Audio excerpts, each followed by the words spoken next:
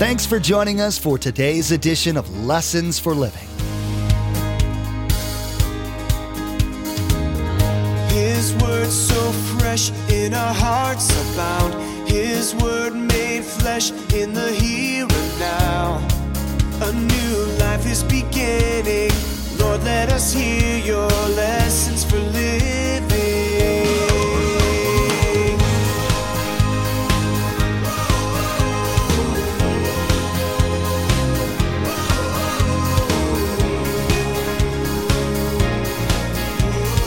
Lord, let us hear your lessons for living. In the Old Testament, the prediction that the Messiah would come was everywhere. There would be a Messiah, and he would come for the sins of the world. If you looked forward to the cross in faith, you believed that it would happen, then you were saved by faith. So every Old Testament saint that believed Jesus would come, they never got to see it, but if they believed it, they were saved by faith. In today's message, Pastor Mark answers a question that many people have wondered about for years. If it's through faith in Christ that we're saved, how were people in the Old Testament saved? Throughout the Old Testament, God has given prophecies and Old Testament pictures of His provision for sin through the Messiah who was to come. He explains that people in the Old Testament were saved by faith in the coming Messiah. They were saved by faith just as we were. They were saved by faith in what Christ would do in the future, while we are saved by faith in what Christ has done in the past. Remember, there's quite a few ways to receive a copy of Pastor Mark's teaching. We'll be sharing all that information with you at the close of this broadcast. Now, here's Pastor Mark with his continuing study entitled Encouragement on the Mountaintop.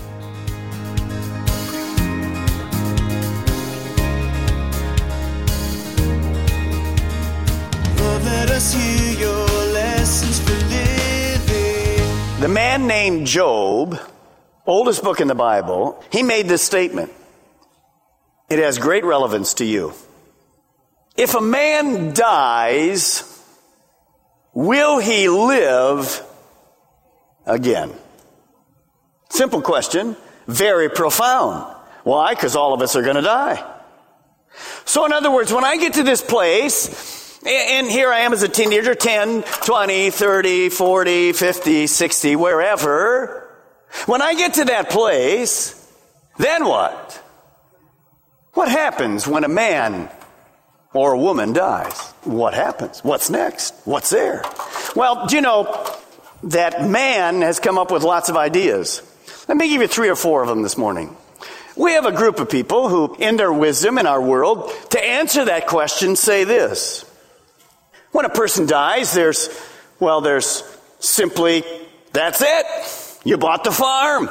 The fat lady can sing. It's over. You go into the ground. You turn back to dust. It's the end. That's one belief. Other people, like the Seventh-day Adventists, some others, will teach you, well, when you die, there's something called soul sleep. In other words, soul sleep denies man's consciousness when he dies. And that really between his death and when the resurrection occurs many, many hundreds of years later, or thousands, that this man there's no consciousness in the man until the resurrection.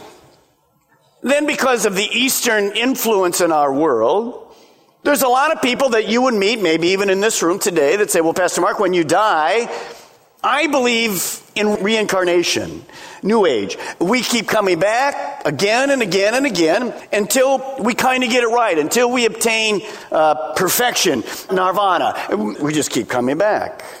Well, let me give you truth number 4 and then I'll explain it to you. Truth number 4.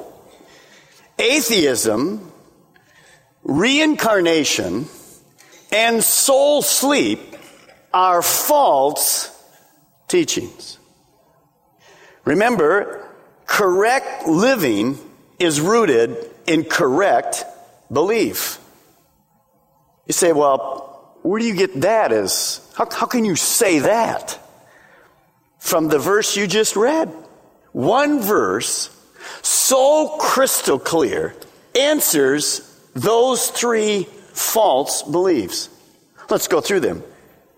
First person says, well, when you die, it's over with. That's the end of it. You fail to exist. All right. Moses and Elijah, did they fail to exist? Okay, Moses died 1,400 years ago and Elijah 900. Are they still alive? Are they existing? Yeah, in fact, they're what? They're talking to Jesus. So if you believe that's the end of life, you're wrong. We do exist after we die. Second, soul sleep. Maybe you come from the Seventh-day Adventists. Well, Pastor Mark, when you die, you're not conscious until the resurrection. Well, does the verse we just read disprove that? 100%. Why? Because they're what? They're talking. When's the last time you talked and you were not conscious? You talked. All right? Here's the third one. Isn't it powerful? A little bit of truth destroys everything. All right. Pastor Mark, I believe you keep coming back until you get it right. Reincarnation. By the way, how many times would you think I'd have to come back to get it right? So you come back as a different person. So notice in this, Moses didn't come back as a cow, and Elijah wasn't a bug. They were what? The same people they were before they died. They were people. So it destroys all three of those. Is that important? It's incredibly important. One little verse. One little verse. That brings up truth number 5. Every person will live forever after death in either heaven or hell. People are not reincarnated. People don't cease to exist after death. And when we die, we don't go into some unconscious deal. We will either go to heaven, absent from the body, present with the Lord, or to hell. Now here's the question. That was powerful. Let's have a little fun with this next part. How did the disciples know Moses was Moses and Elijah was Elijah? Did they have like big name tags? I'm Moses, 10 Commandments. I know the answer to both of them. You see, in the Old Testament, you don't know this, but the game of baseball was invented in Elijah's time. And it goes back, he's the only prophet that was a baseball fan. The disciples knew this. He was actually the Detroit Tiger baseball fan. And when they saw a guy with his hat, they went, Elijah! I knew it always was Elijah. Do you believe that? Well, I do know how Moses was identified. You know how? You know how they knew it was Moses? Take a look. They saw the movie. That's exactly right. Charlton Heston, they knew exactly who he was. Now, let's be serious. By the way, can Christians have fun? Sure. We're having fun right now, by the way, in a Bible study. How did they know? We don't know. We don't really know. We don't know how they knew Moses was Moses and Elijah was Elijah. But that leads us to one of the most precious truths of today's teaching. Number 6. We will recognize one another in heaven. Is that special to you? Notice, the disciples had never met Moses or Elijah, yet they recognized who he was. After Jesus is resurrected, the disciples recognize him. When we get to heaven, we will recognize and know one another. We will see the great saints of the Bible, and we'll know them as well. Obviously, we're going to see Jesus, first person we want to see, because, well, that's how we got to heaven. How many of you have a mom or a dad or a baby or an uncle or an aunt or grandparent or somebody in heaven that you can't wait to see? Isn't that wonderful? Does that bring you hope? Sure it does. I want to see my funky brother in heaven again. I'm going to do that. And what a privilege it is for me at a funeral, in that sadness, to say to people who are believers, you will see her again. Guaranteed. So that reminds me, when I get tied up with stuff and cars and homes and money and all kind of good stuff that we have here. When I get all tied up with it down here, it's good to climb in the Bible. In the Bible, we see one perspective. One thing outlasts the rest of it. People. You see, the only thing matters is people. It's the only thing that goes to heaven. Elijah didn't have his fiery chariot with him. Moses didn't have the 10 Commandments and the stone with him. Look what I brought. They were just people. When you get to heaven, you're going to leave it all here. If your perspective is on stuff here, you need to change your altitude so that your attitude gets changed. It's only about people. The rest of it, it's good, it's fun, it's okay. It's not the priority. It's always a personal relationship with God and with people. By the way, there's going to be no identity theft in heaven. Hi, I'm Pastor Mark, and I want to talk to you today about my card that got stolen in the mail. No, there's none of that. None of that. It says that Elijah and Moses and Jesus were talking. It'd be nice to listen in to hear what they were talking about, wouldn't it? Well, we know what they were talking about. Look at here. Luke tells us. It says this. They spoke about his departure, which he was about to bring to fulfillment at Jerusalem. What were they talking about? Well, Moses represented the Old Testament, the law. Elijah represented the prophets of the Old Testament. Jesus would say as he came to this earth, I came to fulfill the law and the prophets. I came to just complete it. So they were talking about that which Jesus was going to do. Well, how would he complete it? He would complete their prophecies and the fulfillment by going to the cross. See, God was showing that Jesus, with these three, that Jesus was superior to the law and the prophets. Now, I believe that Moses and Elijah were here to do that, but I believe they were here for one other reason. I believe that not only were the disciples on the mountain to get encouraged when they see, wow, there is a real world, there is a heaven, we are going to live somewhere forever. Wow, that puts a whole different perspective than down here. And they were encouraged. That's why Jesus took them on the mountain. I hope you're getting encouraged this morning as you listen to God's word. But I believe Moses and Elijah were there to encourage Jesus. You say, Jesus, he's God. He doesn't need encouragement. No, he was fully man. He was going to the cross. He needed encouragement. In fact, the night before he died, remember, he said, God, how about another way? And I believe Moses and Elijah encouraged him. You're doing the right thing. You're being perfectly obedient. Follow God's path. Now, Pastor Mark, here's Elijah, here's Moses, and here's Jesus. But Jesus didn't go to the cross yet. So how did Elijah and Moses get to heaven? You have to get saved to go to heaven. What do you do with these Old Testament people? I'll make it very clear for you. Right here, we're going to take everybody in the Old Testament before the cross. I'm before the cross. In the Old Testament, the prediction that the Messiah would come was everywhere. There would be a Messiah, and he would come for the sins of the world. If you looked forward to the cross in faith, you believed that it would happen, then you were saved by faith. So every Old Testament saint that believed Jesus would come, they never got to see it, but if they believed it, they were saved by faith. Moses and Elijah believed. They were saved by faith.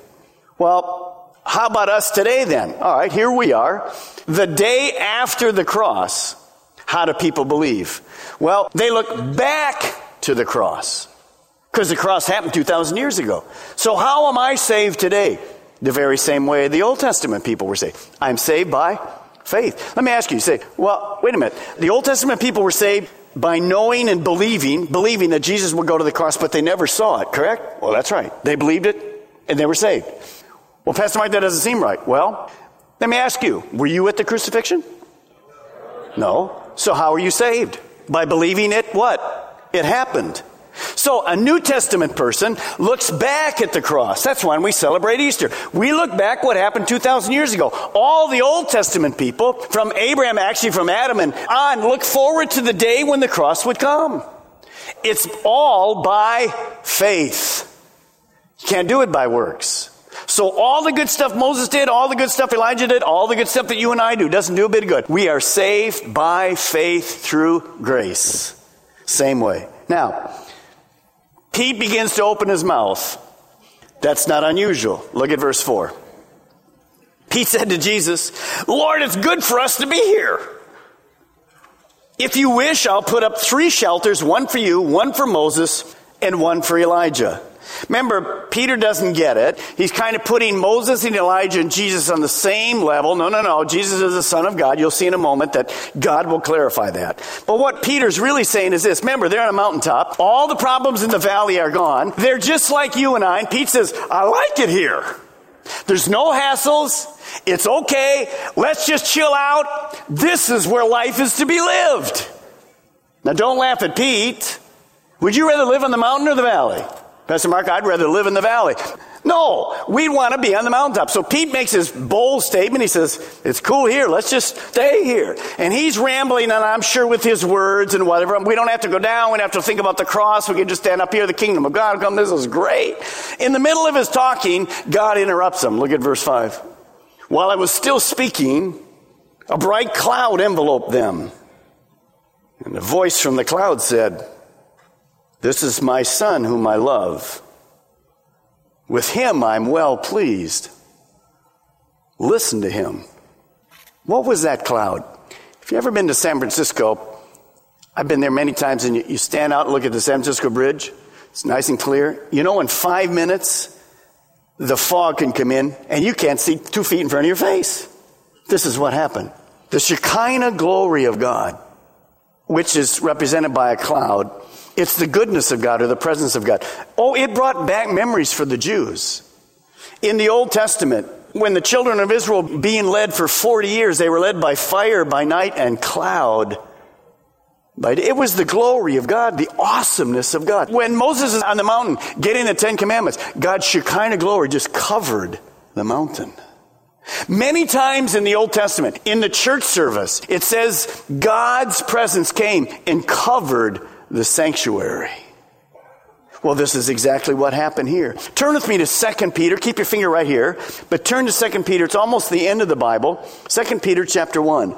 You're going to see that Peter can't get this off his mind. This made such an incredible impression on him that he had to write about it. He absolutely had to go, this is incredible. 2 Peter chapter 1. Verse 16. So as they're sitting there under this cloud, they hear God speak these incredible words. It gives them another perspective. Verse 16, chapter 1. We did not follow cleverly invented stories when we told you about the power and the coming of our Lord Jesus Christ. So in other words, Peter's saying, what I'm about to tell you, it happened. This is not like we weren't up there smoking weed on the cloud and had this weird thing take place. He says, this happened. He said, but we were, notice, eyewitnesses of his majesty. For he received honor and glory from God the Father when the voice came to him from the majestic glory, same word, same environment, saying, this is my son whom I love. With him I am well pleased. Verse 18 is the key.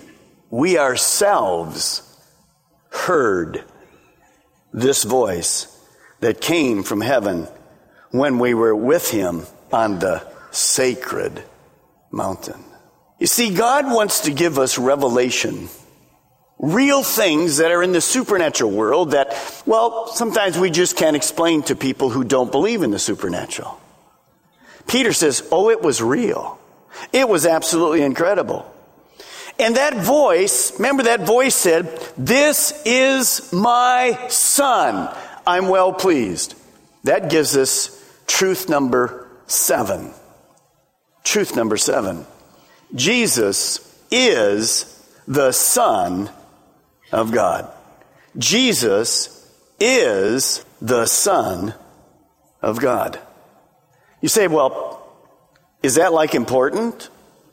Well, it's very important. Because God said, He's my son, my only son. I love him. That had to really encourage Peter. Let me explain to you why. Let me have your attention.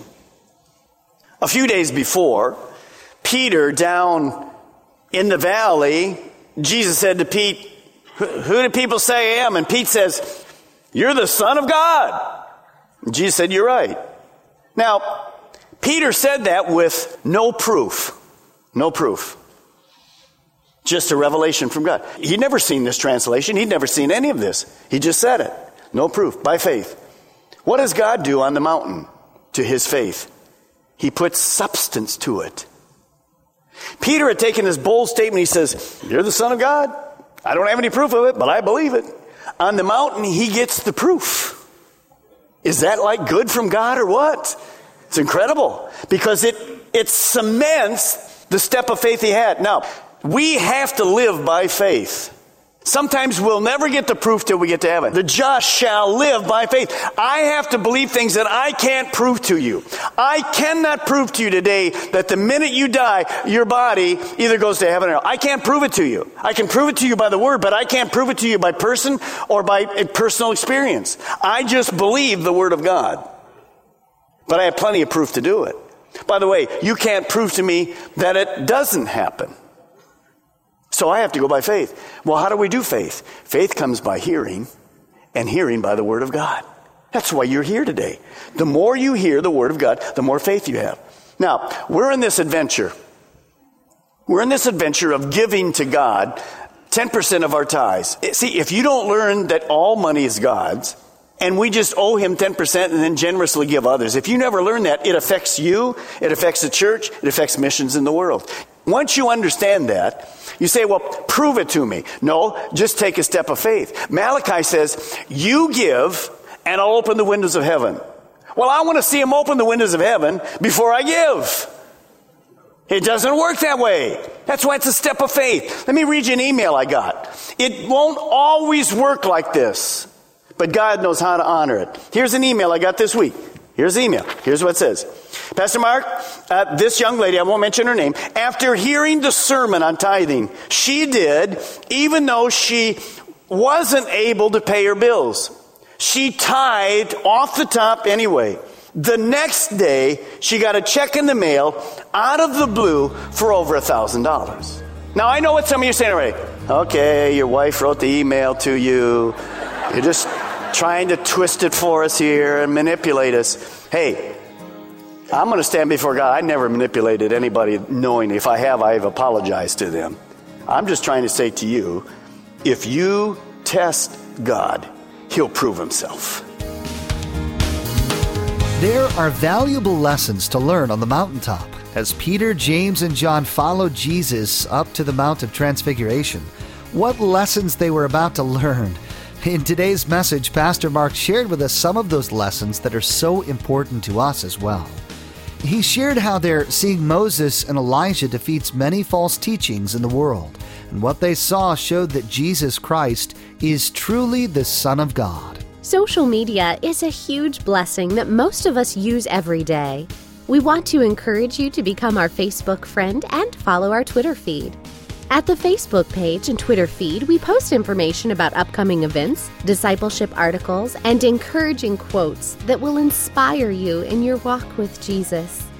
Log on to lessonsforlivingradio.com and follow the links to the Calvary Chapel Melbourne Facebook page and Twitter feed, or simply search for Calvary CCM on Facebook or Twitter. We even have a specific Facebook page for the Viera campus. Simply search for Calvary CCM and you'll see the Viera campus Facebook page in the search results. Again, to like our Facebook page and subscribe to our Twitter feed, log on to lessonsforlivingradio.com. Again, our web address is lessonsforlivingradio.com. As Peter, James, and John were on the mountaintop with Jesus, they saw in one moment Moses and Elijah with him. In the next moment, they were gone, and it was just Jesus standing there. In the next edition of Lessons for Living, Pastor Mark shares how this event showed that everything centers around Jesus. Life is all about Jesus and you. He also shares that we all are commanded to hear and obey God's Word. We wish we had more time today, but we will have to pick up where we left off next time as Pastor Mark continues teaching through the book of Matthew. That's next time on Lessons for Living.